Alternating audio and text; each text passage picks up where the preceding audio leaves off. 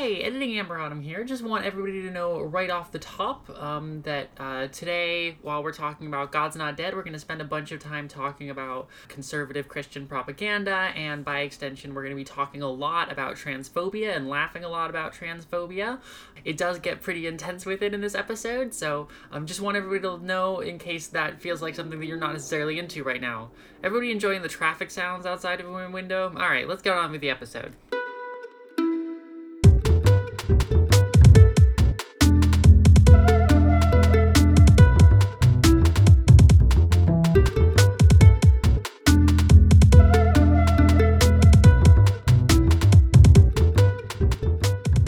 Hello and good morning, fellow podcast co-host Prince Devin, who is my other co-host. How are you doing today, Prince Devin, the other podcast co-host who I always have? So true. That's a great point. Why, did I hear another voice here who is also on here in addition to me, Amber Autumn, and also Prince Devin, who is here and with us? Thank you both so much for having me. Hi, I'm Lilith. I'm so glad to be joining you once again. I had such a good time the first time, and I missed you both so dearly. It's a good thing that we're both here then. Yeah. Hello everyone and welcome to Original Podcast Do Not Steal, the weekly show in which every week Devin and I, and sometimes a third person, because there are in fact three of us, and it definitely is not just me and Lilith, take some sort of an intellectual property or franchise, and we make a character in that franchise as a way of talking about what makes that franchise interesting or unique or important or good or whatever. And today, we have on Lilith, a friend of the show. Lilith was in the wrestling finale, the wrestling trilogy at the end of the last season, and we both just absolutely adored having her on. We both afterwards were like, this was like one of the best guest experiences we've ever had, if not the best guest experience we've ever had on this podcast. Just absolutely someone who came ready for the assignment. And so when it came time for the Devon retrieval arc and I needed to find some guests, I thought that this would be the perfect opportunity to invite you back in to talk to us about God's Not Dead. But before we get to God's Not Dead, I would love to hear about who you are. Would you like to introduce yourself to the audience in whatever detail you want to? Oh, you can't tell, but I am beaming right now. I'm so honored to be back on the show. I had such a good time the last time, and when you asked me if I wanted to come on today, I talked about it with my girlfriend because I was like, oh, what do I pitch? Like, what's the property? And I had just shown her and a group of friends of mine the first two of the God's Not Dead films, and oh my god, these films are insane, and I love them so much. You say intellectual property. This is anti-intellectual property. This is yeah, were you saving that one? Were you holding on to that one to use on the show? Had that one ready? Yeah. This is, oh my god. We'll get more into it, but like, I'm so excited to talk to you about these movies. Have you seen any of them? I'm also so excited to talk about these movies, because this is the kind of thing that I think that a lot of our best episodes on this show are not about properties that we actually enjoy. They're just about properties that are interesting in some way. You know, probably our most enduring episode at this point was our episode on the Universal failed Dark Universe property. Oh my god. And so we've done like a bunch of Dark Universe stuff. Yeah. I was scrolling through the feed today to make sure that I to cross things off the list to pitch you, and I saw those, and I was like, oh shit, I've gotta listen to those. They're really good. So I think that, and like also, you know, we like to talk about weird right-wing weirdos. On this show. We did an episode on Ben Shapiro's novel. I saw during that the one Amber too. Autumn retrieval arc. I'm not on that episode, but I gotta listen. So God's Not Dead is like exactly perfectly down our alley, and I am furious that I didn't think of it before you pitched it. So I have never. Here's my backstory: is that I haven't actually watched any of the 4 God's Not Dead movies. I have seen the Big Joel video essays from back in the day, as have we all. And I've lived in culture. I have like an awareness of what the movies are about and what their deal is. But I definitely would not be the one to do this episode on my own because I have not yet seen them.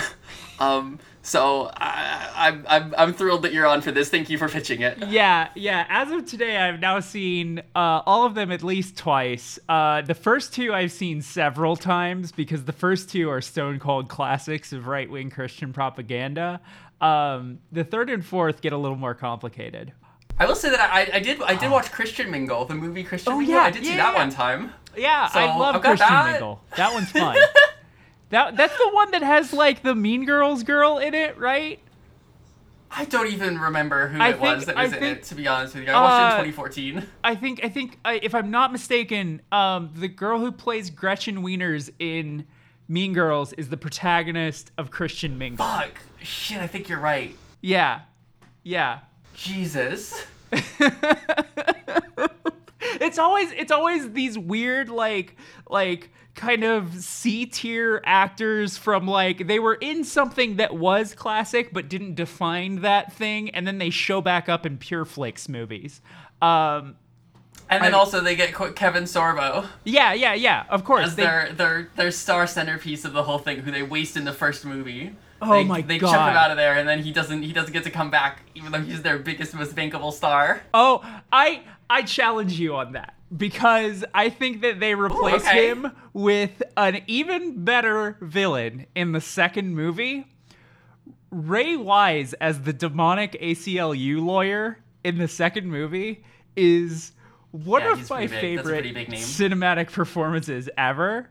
Hearing Ray Wise like just do the Ray Wise gravel and like tell these he's pitching this teenager's parents that they're going to sue the school because of a teacher mentioned Jesus in a classroom, and he says and somehow he says this line and horns don't sprout out of his forehead, but I don't know. He says, "We are going to prove in a court of law that God is dead." And it's so it's insane. Everyone in these movies is living in a whole other universe. It's beautiful. So, with all of that as a way to whet the audience's appetite, do you want to give us the pitch on what God's Not Dead is, and also what it means to you? Yeah. So, I actually think Christian Mingle might have been my first foray into Pure Flix as well. But then I pretty quickly skipped over to God's Not Dead because that one, it is fundamentally a series about like the persecution complex of the modern evangelical Christian. They are, I mean, they're these weird like ensemble movies too, where like there's always like 7 different plots happening, at least especially in the first 2. But they all kind of center around like one thing. And of course, in the first 2, they all end in a Newsboys concert because that's just where plot climaxes happen, I guess.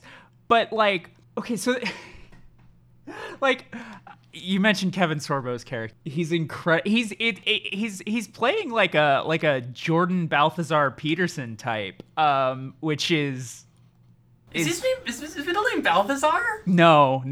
That's like the joking, because his name is Jordan B. Peterson, and right. I think it's Robert Evans who calls him Jordan Balthazar Peterson, which I think is very fun. Yeah, he's playing a philosophy professor who requires all of his students to sign a sheet of paper that says God is dead at the beginning of like first day of class, so that he doesn't so that he doesn't have to debate them about anything frivolous for the rest of the semester. And the one freshman who stands up to him is inexplicably named Josh Wheaton, which I don't know why it's like so close to being Joss Whedon. I don't know what the point they were trying to make there. And And then this kid, Josh Wheaton, has to like through a PowerPoint presentation prove that God isn't dead. And then at the end of the class, everyone claps and the atheist professor says that he hates God because God took everything from him because his mom died of cancer when he was young. And so, right, because disbelief in God is actually never genuine, and it's always a hatred of God. It's always a hatred of God because there's some kind of complex going on with everybody. There's a liberal reporter character who's diagnosed with cancer, like right after she confronts the guy from Duck Dynasty about his like being Christian. Everybody always confronts people for being Christian and never like the underlying thing of like, hey, you like the Duck Dynasty guys were like really homophobic about some stuff. And they never bring that up, which is actually kind of dovetails into because they're all very much like the movies are all about like this like, you know, this persecution of like, oh, Christianity is seen as being like so backwards and everybody's so mad at Christians constantly. You know, it's always like, oh, you know, this atheist professor wants to tell everyone to, you know, that God is dead. And the ACLU lawyer says, like, oh, we're going to prove in a court of law that nobody should be talking about God in a school classroom. The third one is this bizarrely, like, it's weird, like, it's much more, like, plot driven, like they're tying up story plots, and then and it's weirdly like has this like reconciliation with the secular world at the center of it. And then not a lot of people have talked about this, but between the third and the fourth one, the producer and star of many of the films got divorced, and the fourth movie is the most. Can you tell? Yeah, the fourth movie is the most divorced fucking movie you've ever seen in your goddamn life because the third movie has this sort of reconciliatory tone, and it almost seems like it would be a great end to the series because it ends with like him making peace with the secular world around him and deciding that, you know, he can have his place as a person of faith, but that he does have to, you know, the bridges have to be built with the secular world. It seems like a new beginning. And then in the fourth one, it's like he's leading a homeschooling co-op where they're just openly like teaching the Bible as fact in a homeschooling environment. And then when the school, like when the local regulators come by and they're like, hey, you have to like teach math and science and shit, he's like, we are fucking under attack. We have to fight this to the, you know, we have to go to Senate and fucking testify. And there's a weird like aside where you know other homeschoolers join them, and there's like a little line that gets snuck in about like, yeah, and I don't want to vaccinate my kids, and that's why I should be allowed to homeschool too. And like it so throws out every conclusion that the third movie reached about trying to reach across the aisle and make peace with the world around you, and is just fire and brimstone once again.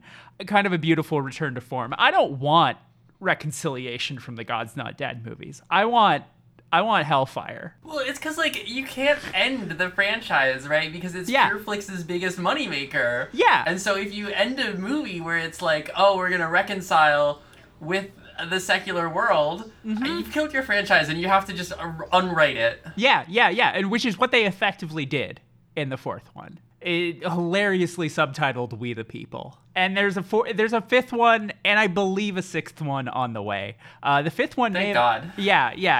I'm so thrilled. I can't wait. That's gonna be like a day one stealing on the internet thing for me. I've never dropped a dime on these. I mean, actually, no. I take that back. I did one time make my friends rent it so that we could watch the second one together, because the second one's just, if you're not going to watch any of the if you're going to watch one God's Not Dead movie, make it the second one, because the second one, ooh, where they're suing a teacher for saying for referencing Jesus. Oh, and did I mention that the teacher is a kind of milfy Melissa Joan Hart? Because that's important. That is important. We love MILFs. We'll reblog for MILFs. Yeah, a beautiful MILF who, what is it? Her lawyer is played by John Tucker of John Tucker Must Die, which is, again, just like this tiny footnote on cinema history, and he gets to come back. In a Pureflix movie, they collect them. Yeah. That's what they do. One of my main podcasts, Diet Coke and Lilith's House of Snacks, we've long had a Patreon goal where if we make like above a certain threshold, we're actually going to do a podcast series on the entire filmography of David A.R. White, who is the producer of the God's Not Dead movies and plays Pastor Dave, who is sort of the one character who makes it into every God's Not Dead movie. He's more or less out, he comes in and out of the spotlight as the plot demands it. He's sort of the beating heart at the center of it. And who's Pastor Dave? Tell me about Pastor Dave. So Pastor Dave, he's the pastor at the local, there's a church on the college campus, at least through the third movie. He kind of, I don't really know how to describe what he looks like other than like you put an acoustic guitar on that guy and have him singing about the Lord and he looks right at home.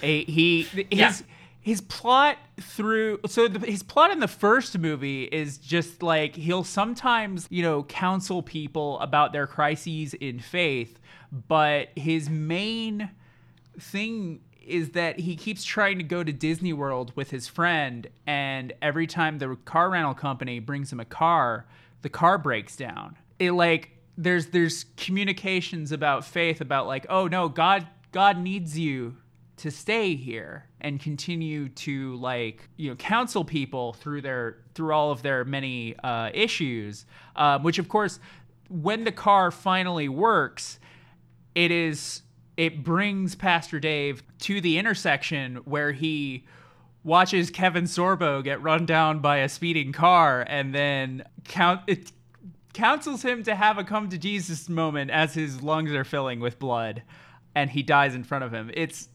beautiful. Jesus. Yeah.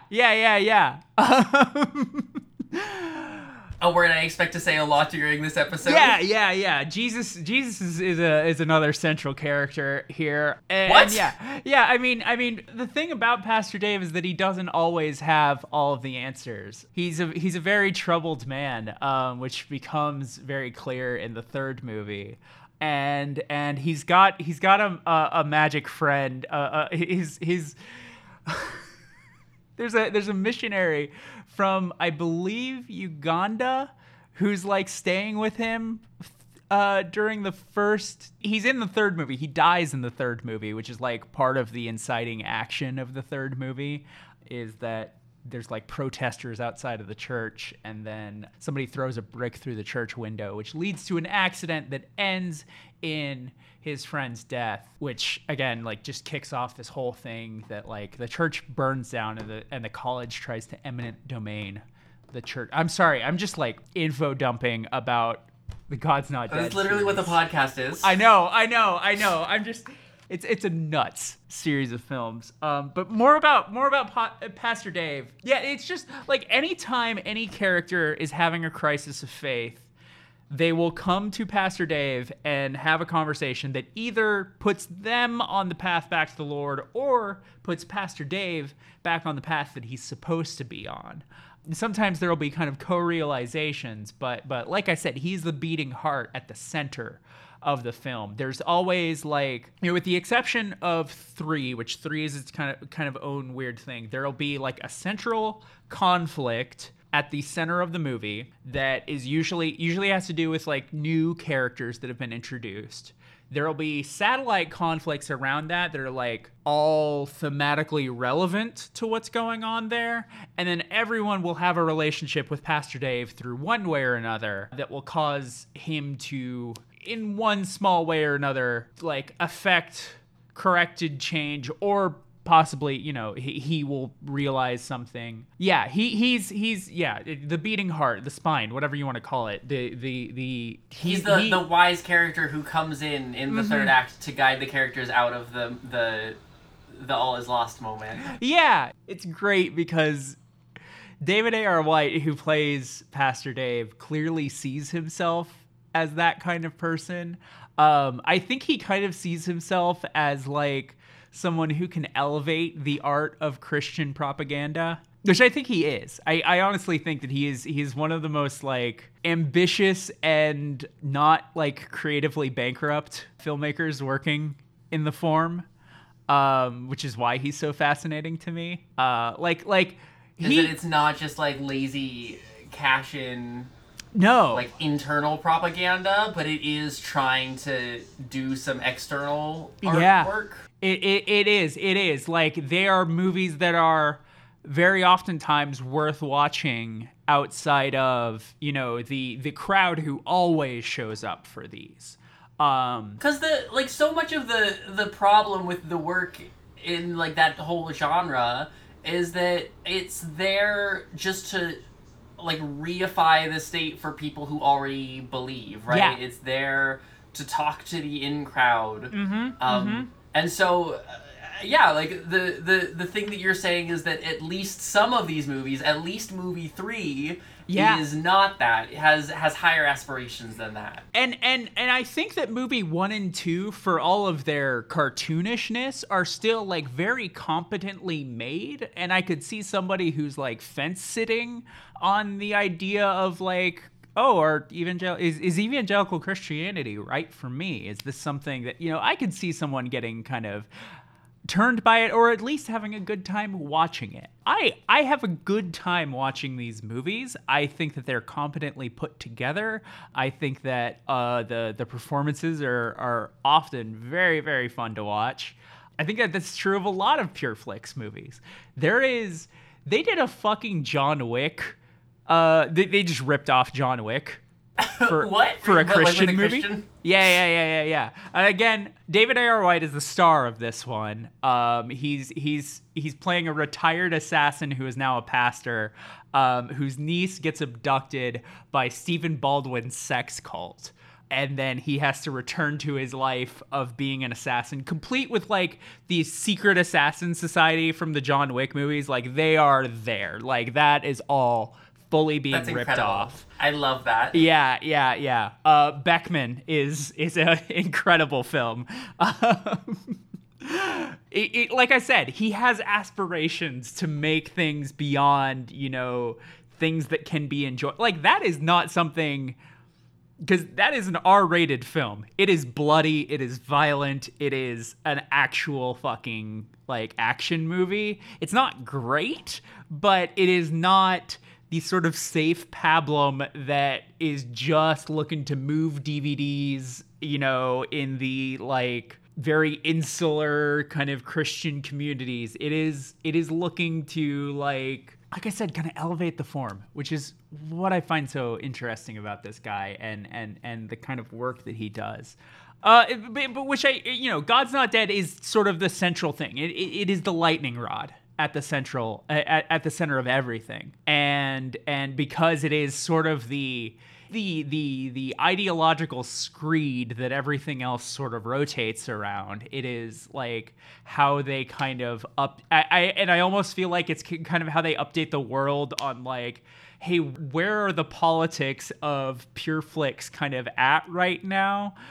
Because, like I said, the first two, very combative. The third one, sort of reconciliatory, which sort of led to this, like, it was this sort of shift. I think that's actually around the time that Beckman was produced, was like when the third one was being made. So again, they're like trying to kind of offer out like, hey, if you like bloody action movies, we have that for you.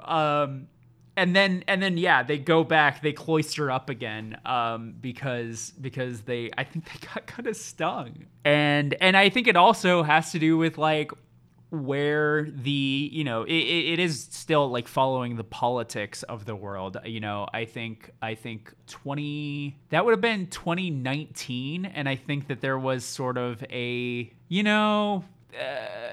the sun was setting on. I think at that point there was a lot of people in the evangelical movement who were seeing the writing on the wall as far as like, Trumpism. Where's that going? Right. And it was sunsetting at that point. And I think that was kind of where that came from, is let's be a little nicer now. So the question then becomes, are we interested in working out a God's Not Dead character understanding Pure Flix at its best or at its worst? Are we interested in making a character to exemplify the excesses and cruelties and unsubtleties of God's Not Dead 1?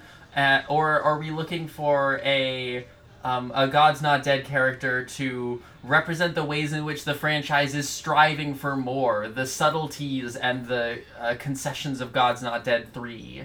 I think from what I've been able to read about the production on 5, they're swinging back in the other direction even harder than they did on 4. And I think that is, for better or worse, what God's Not Dead actually does well, because I think that 3 is also the weakest movie of the series, because it does just kind of feel pointless, because it is just like this kind of grind where they kind of just realize that they you know, the central conflict of the movie, instead of being resolved, it dissolves. Everybody just kind of throws their hands up and goes home at the end of it. And so I think we need that fire.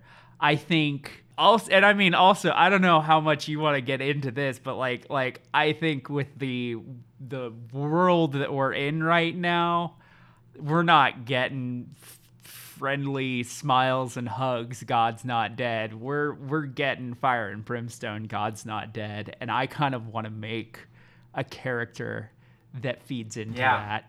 Honestly. Okay. Yeah, no, I support that. Let's make the most shitty right-wing propaganda character that we can imagine. Which brings me to, I feel like I kind of alluded to before, they have been kind of like very inspecific about like, oh, everybody hates Christians. Why is everybody so bad at Christians? I think we need to show God's Not Dead where they need to find their teeth. We need God's Not Dead to touch the third rail that they've been dancing around for 4 fucking movies. And we need to imagine a God's Not Dead movie where, and you can feel free to say like, no, we're not going to do this on my podcast, but I think we need to bring like fucking like groomer panic to God's Not Dead. Oh, we absolutely have to. Yeah, right? Like, that, it has to be, like, I think we need to make a pair of characters, because, I mean, God's Not Dead, it has to be the fucking demonic secular antagonist and their foil, right? Like, we have to kind of come up with both of them, and I think that, like, you know, maybe like a public school librarian, or like a teacher, or just, you know, somebody who is just all rainbows, drag, and everything like that. And then whoever their like innocent foil is, who's like just trying to look out for their rights as a parent. I feel like that's the God's Not Dead movie. Maybe not that we need, but that this series is capable of doing. Okay, let me build on that a little bit. Yeah, because I absolutely, I think having a total flaming homo whom is the villain in like a school setting makes a lot of sense. And also, like, it gives us perfectly this opportunity to contrast that character with a sympathetic beloved children's book author. Oh my god, yes. Who possibly writes fantasy books that we don't, you know, we don't specify. You know, we leave that there. But it definitely seems like, is it too on the nose? Is it too precise an allegory? Here's the wonderful thing about God's Not Dead, is that it wouldn't even have to. If you and I were sitting in a room where we were making a God's Not Dead movie, we wouldn't actually have to stop there, because in several of the God's Not Dead movies, especially in the first 2, they have real characters from, you know, real people come in and play themselves. The guy from Duck Dynasty plays himself. There are 2 authors of books about like the historical record of like, oh, was Jesus a real person, who come in and testify during the trial at the center of the second one. And so if we wanted to bring Joanne on set. Yeah. Let's just get Joanne in here. And you know, she's had her kind of minor tiffs with the evangelical community, and maybe this is how that bridge gets rebuilt. Because right, they're trying to be like an aren't we forgiving thing because we used to hate Harry Potter. Right, right. But now we're bringing her on because she's on our side of the culture war in this instance. Yes, exactly. Oh my god. I think that Joanne needs to be in this hypothetical God's Not Dead movie that we're building. Okay, great. She doesn't need to be the character that we're building. I think pretty clearly she has like a bit part to contrast with the main character, but I did definitely want to establish that she's here. So I gave you our list of prompts, our list of Chekhov's items earlier, and while you were looking at it, before we went on air, you did, while looking at it, say, oh, there's definitely one of these that I'm most excited about. So do you want to... Is that still true? Do you want to tell me which one it is and we can start with that as a prompt? It's very true, and I think it's got to be number 10. It's a training bra. The training bra? Oh my god. Yes. It's the perfect opportunity for the training bra. I was wondering when that was going to get used. Of course. It's a hard one to fit in. But who better to bring it in than somebody who's trying to trans our kids? Oh my god. Okay. We're gonna have to put content warnings on this episode or something, because I feel like I'm... I swear to God, my cis co-host leaves for one goddamn second, and this is what I do. This is what I do with our podcast. Is we make some explicitly transphobic propaganda. Now that the allies aren't here to stop us. Yeah. Now, okay, so there's a screenwriting book that I read early on in I've dabbled in screenwriting, and one of the things that this is Tom Lennon and Robert Ben Grant, who they've written a bunch of. They wrote like the Night at the Museum movies and Herbie Fully Loaded, and they're also like the guys from The State and Reno 911. But one of the things that they said is that when you're trying to write a character, particularly a main character in your screenplay, that it helps to start with like kind of a casting, even if it seems like it is a unattainable thing, so that you can have a voice to the character. And can I throw a casting for our sort of fruity school teacher who is trying to trans the kids out? We absolutely love having casting, so yes, please. Ezra Miller. Fuck.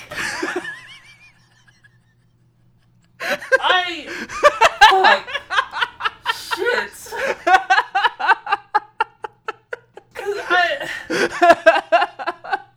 Would they work with the non-binary actor? Like, I think that they would if a criminal one. Yeah. I think that they would if it was under these circumstances. If they are so transgressed among the community, such a pariah that they could they could get him for a C note at this point. Like, that's the thing, is like, the Flash is bombed. They could probably just get them for whatever they've got lying around at this point. And it's so funny. We're building up this like pattern in this movie. Like, you get the fire and brimstone God's Not Dead, where they're just feeding into reactionary moral panic culture war bullshit. But you also get to have the but they're trying to pretend to be the reasonable ones by saying, look, we've brought on this person that we formerly rejected. Look, we've got on this actor that you on the left seem to think is a valid non-binary, and aren't we being the heroes here for picking them up? Yeah. It is their playbook, and they will always within the text conveniently leave out anything that kind of pokes any holes in their argument, but they will make themselves out to be this oh no, we're the reasonable ones here. Why are all of you losing your little minds about somebody saying Jesus in a classroom or whatever? I'm writing. This is the God's Not Dead movie that I so badly want to see, because it is both is both, I think, the most pure expression of what God's Not Dead is, but also might be the reason why I finally stopped watching these movies. Because, like, So this would actually suck to sit through, but it is the furthest distillation of what it is. Yeah, go ahead. we have Ezra Miller as our, faggy, weird, queerdo, who is an elementary school teacher, is working with the kids, and either we get the sense that some abuse is going on, or it's just like that's self-evidently bad that a gay person is working with the kids, depending on what way we want to go with them. I think just like, they're showing inappropriate books or whatever it is, or maybe they have a box in the corner. This is how the training bra comes in. They have a box in the corner of the classroom that's just like, if you need clothing to bring home, whoever you are, there's a training bra, there's a compression shirt, there's tucking panties, anything like that in there. Is for whatever you need, no questions asked, and I won't tell your parents. That is, I feel like, as far as we need to go with it. I don't think we need to actually bring in anything. That's a good level. Yeah. And then the conflict of the movie gets to become like what it is definitely a parent wants to pull their kid out of the school, but for some reason they are not allowed to pull their kid out of this class. Yeah. And it becomes like a legal case about trying to pull the kid out of the class. All of that tracks for me. Here's my question. Where does God come into this? Because this is all right-wing culture war stuff, which totally tracks for the franchise, but the franchise also needs to have the religiosity element as a central pillar of the thing, and we don't have that yet. You're right. We have to have the faith aspect be properly represented. The teacher needs to in some way have a rejection of God as like a synecdoche for the grooming the children thing that they're doing. Oh yeah. Maybe there's like a multicultural holiday celebration, and like they will allow for all sorts of things, but there's no cross going on that holiday bush, because that is just a step too far for our Ezra Miller character, and that is specifically forbidden as an expression of their, personally held beliefs. Or is it just, so much of it is like, it could just be, that there's a faith-based like rejection of like, the teacher or the parent is just coming in with like a, well, I believe in God, and so you shouldn't be fucking doing this, which is, it does have to, okay. No, I think it makes a lot of sense to say that the parent wants the kid out of school, and the teacher's like, well, on what grounds are you trying to pull them out of school? Right. And the parent is like, because I believe in the Bible, and the Bible teaches us that we shouldn't be doing this, and they pull out some fucking Leviticus verse about, I don't know, not doing gay shit. Yeah. Then the teacher goes like, well, in my classroom there is no God. Yes. And then it becomes about a faith-based discussion, even though like clearly it's not actually about that, but the movie thinks it is. Oh yeah, and those are the arguments that the movie is predicating it on. Yeah. I can so see that, like, well, God has no place in my classroom, and God can't dictate what I do in my classroom, like Ezra Miller wearing the most garish eyeshadow palette you've ever fucking seen in your life, draped in a rainbow flag. And so my question is there any nuance or depth to this character, or is it purely a cartoon character? Do they try to pretend to be reasonable, or is it just a 100% cartoon stereotype full way through? Well, what it has to be, because what so many of these characters are is like, you scratch beneath the surface, and the tiny bit of dimension that they give to these characters is that, oh no, I don't hate God because of my I don't reject God because of my beliefs or anything like that. It's because we can't make it. It would be entirely too even-handed if the Ezra Miller character was like, oh well, my parents didn't accept me because I was gay. It would be like, I mean, this is literally just what happened to Kevin Sorbo's character, but like, cancer killed my parents, and so I told God to fuck off because I prayed for God to save her. Or something along those lines. I feel like we can't just crib exactly what GND1 was doing, but like, that's the dimension that they give to these characters. It's never anything real. It's just that their animosity comes from a slightly less shallow place than what may have been initially obvious. Okay, I can see this either working for the thing that we're doing or working against the thing, but I'm going to say it out loud for the sake of processing it. Is what if the character is like, oh, I hate God because like I was born in the wrong body or whatever, right? Yes. Is I have like God made me incorrectly, and then and therefore I reject God and hate God. That's and that has to be it, because that's how they frame the narrative. So do we give them a redemption arc where they stop being dysphoric? Do we give them a redemption arc where they learn to love their body where they like become normal? You know? Oh God! Oh. Become normal being the movie's logic, obviously not mine. It's like really gross. It's disgusting, and I think that it is what has to happen, and I also think that they have to die immediately after, because again, like, that is. Okay, yeah, we're just recreating GND1. Yeah. Maybe not. Maybe the movie actually does end with this character becoming cis and being fully redeemed.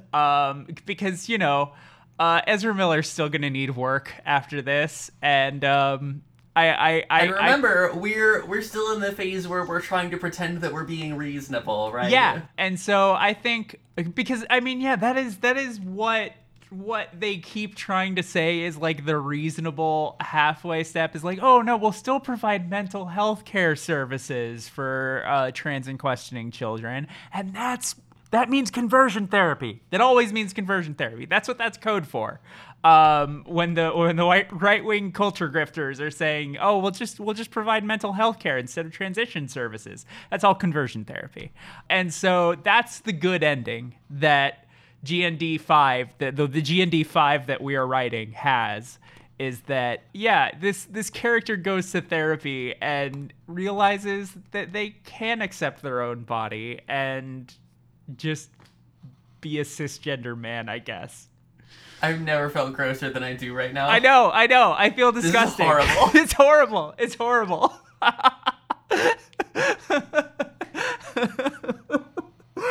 I knew, like bringing God's Not Dead to this show, I knew this is where we had to go. Like, because I mean, what else do we do? Like, we make another fucking school marm for this series to like put some minor tragedy on that is somehow caused by the secular state. No, we need to fucking grab the lightning rod and really grind out the culture war as a part of this horrible series of movies. This this character could never have been created. I don't think it could have been created unless it was just you and just me on this podcast. Yeah. I don't think and therefore I regret bringing you on. Fuck you. Oh God. Well, I feel terrible. We need a name for this character. I feel like it should be like, because all the names of the God's Not Dead, like Kevin Sorbo's character, his name is like, I don't remember what his first name is, but it's Professor Radisson is what he gets referred to. It's just the most like generic fucking bullshit ever. So I feel like we need that, but we also should definitely, like, the first name, which they obviously insist on the children calling them by their first name because that is another breach of the propriety of the the Christian hierarchical family unit, everything that they hold dear. So, and it should be something like cartoon, like what conservative Christians think non-binary. Like it should be like sock or bug or like I don't even think they have like access to those jokes either. That meme. Like yeah. It's gonna be like flower. I bet flower would play well with them. Flower's pretty good. Yeah, and I almost feel like maybe really sell the fact that this character actually like came from privilege and from what would have been a wonderful life from a Christian point of view and explicitly rejected it. So like give them a last name that's like Lancaster, like Flower Lancaster is what I'm feeling. Absolutely. Yeah. Fucking hell. What a horrible thing that we've created. Well, we've met the assignment. I'll say that for us. Yeah. We are going to hell, but yeah. We've met the assignment. Oh God. Does that feel like a more or less completed character to you? It feels fucking well-rounded and complete, grading on the God's Not Dead standards. Like, yeah. This is way more texture than I think that they even give those characters. So I have no idea how we're gonna rank this character in the end of season character ranking. Oh, where they go on the tier list, we're gonna find out. I hope absolute bottom tier. This is a bad character we've created. F-tier character. Sorry, Devin, I know that you've been saying that we've never made in season 2 below a B tier character so far, but we did it. I think we made did an F tier while you were gone. Yeah. And we knew it was happening while we were doing it. Yeah. That's the thing, is we knew, like, brick by brick, we were building an F tier character. Like... Well, I really, truly could not hate to do this more. But the phase of the show that we're in at this point is the point where we transition to the season 2 segment of the show. Yeah. I ship it. Oh no! Dude, what the f***? In yaoi art, the seme, or top, is usually dominating the yuke, or bottom. It was fun. Their relationship is cute, damn it! Oh yeah, that's right. I ship it is the part of the show where, I mean, like, normally we will talk about who and how our character fucks, although I think in this case we can just accept that there's some kind of a degenerate freak, and that's all that we know canon-wise. Yeah. And nothing really is clearer than that, other than, clearly gay in some way, and the movie doesn't make a distinction beyond that. Oh god, I had a scene just come into my mind. Oh, like, fucking hell? Yeah. This is terrible. This might be the worst thing that happens on this podcast. Okay. We open it on, maybe it's like one of those like ambiguously queer bars where like queer people are there, but it's not, you don't have to be. And Melissa Joan Hart's character from GND2 has wandered in there for a drink. She's just, maybe she's fallen on hard times. She folds back in like many of the GND characters. She hasn't actually made her way back. I hope she does at some point. But she's at this bar and is approached by Flower. Flower tries to buy her a drink, and Melissa Joan Hart's character, Grace Rose, I think was her fucking character. It was something ridiculous like that. What a very strangely trans name of her. Yeah, right? Politely declines, to which Flower like screams turf and then like throws their drink in her face and walks away. That is as close to comfortably shipping this character with an existing God's Not Dead character that I have ship in my body. Yeah. Is that scene? Is that they get rejected by Melissa Joan Hart's character in a queer bar. And they don't handle it well. No, not at all. Yeah. Well, at this point, we, I think, can come up with one fun fact apiece about this character. There's nothing fun about this which feels a little bit like a strange... We better give them something fun, Lilith. Oh, God. Give them one fun thing. Okay. Drag us out of this hell. Okay. Perhaps somewhat controversially in their friend group, their favorite John Waters movie is Hairspray. I think that probably comes up in like I could imagine them referencing that like offhandedly in some scene. Yeah. And the filmmakers don't know that that's a controversial take. Yeah. Within their friend group, but like we as the audience all would know that that would be a controversial take among their friend group. Right. Oh, that feels gross. Even that felt gross. Oh, God. Can we just throw this whole episode out? Do you want to? No. I'm entirely joking. I feel like I did something so good with my first episode on this program, and you were so effusive with your praise of like the first time that I showed up here. I feel like I've come in here and pissed on the rug in my return performance. I don't know what I expected out of the God's Not Dead episode, to be honest with you. I think I want to make it. Probably should have seen this coming. Yeah. Let's. I do want to just say to the audience, I was approached for this episode, and I threw out 2 IPs, and we could have done a Clone High episode, and I chose God's Not Dead. I thought that was the more fun one to do of the 2. And to be clear, I'm having a great time, but I can feel my soul rotting right now. I think they have a class pet that's a bearded dragon. Yes. And I think that they insist on everyone using they/them pronouns for the bearded dragon. And that's like supposed to be a self-evidently ridiculous thing to do. I think adding on top of that, and again, like, just showing the we're seeing a more filmmaker like ignorance here, but like maybe there's like a joke where one of the kids points out, I'm pretty sure that's a boy bearded dragon, and like the joke is that like the kid sees the bearded dragon's dick or something like that, but like So I worked with elementary school kids. Yeah. For like a year, and we had a bearded dragon. And her name was Spike. Yeah. And all of the kids would misgender Spike on a regular basis. Right. We would remind the kids over and over, we'd be like, Spike's a girl. And the kids would not stop he-himing Spike because she just looks like a boy if you're an elementary school kid, you know? So I totally buy the kids just being like, I'm pretty sure this bearded dragon is a boy, and they wouldn't even need to see the dick. They would just say that with a lot of confidence. Yeah, but no, Flower is very insistent that no, this bearded dragon uses they them pronouns. Well, thank you for joining. This has been horrible. My name has been Amber Autumn, she, her. Do you want to reintroduce yourself? Maybe plug your pluggables, see if anybody still wants to get in touch with you after this? You fucking sicko. I'm Lilith. I use she they pronouns. It's worth mentioning that I'm a trans person.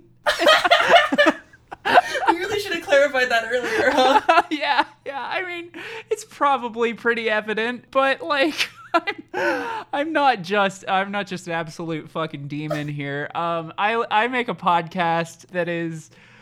I'll be honest, it comes from a very similar place that the previous hour of entertainment that you've just listened to came from.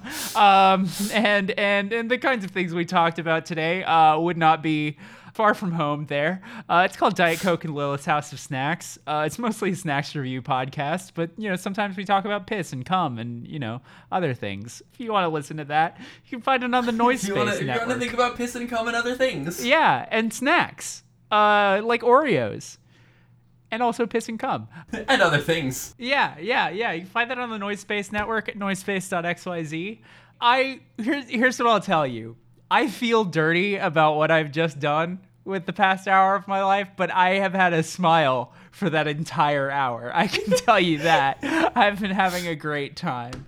Oh, don't worry. We'll stick a content warning. Devin, if you're editing this one, there's a content warning on it. We're putting a content warning in the description on this one. I don't give a fuck. Yeah. We're doing it. Yeah. And if anybody who's here knows what they came in for. Oh, God.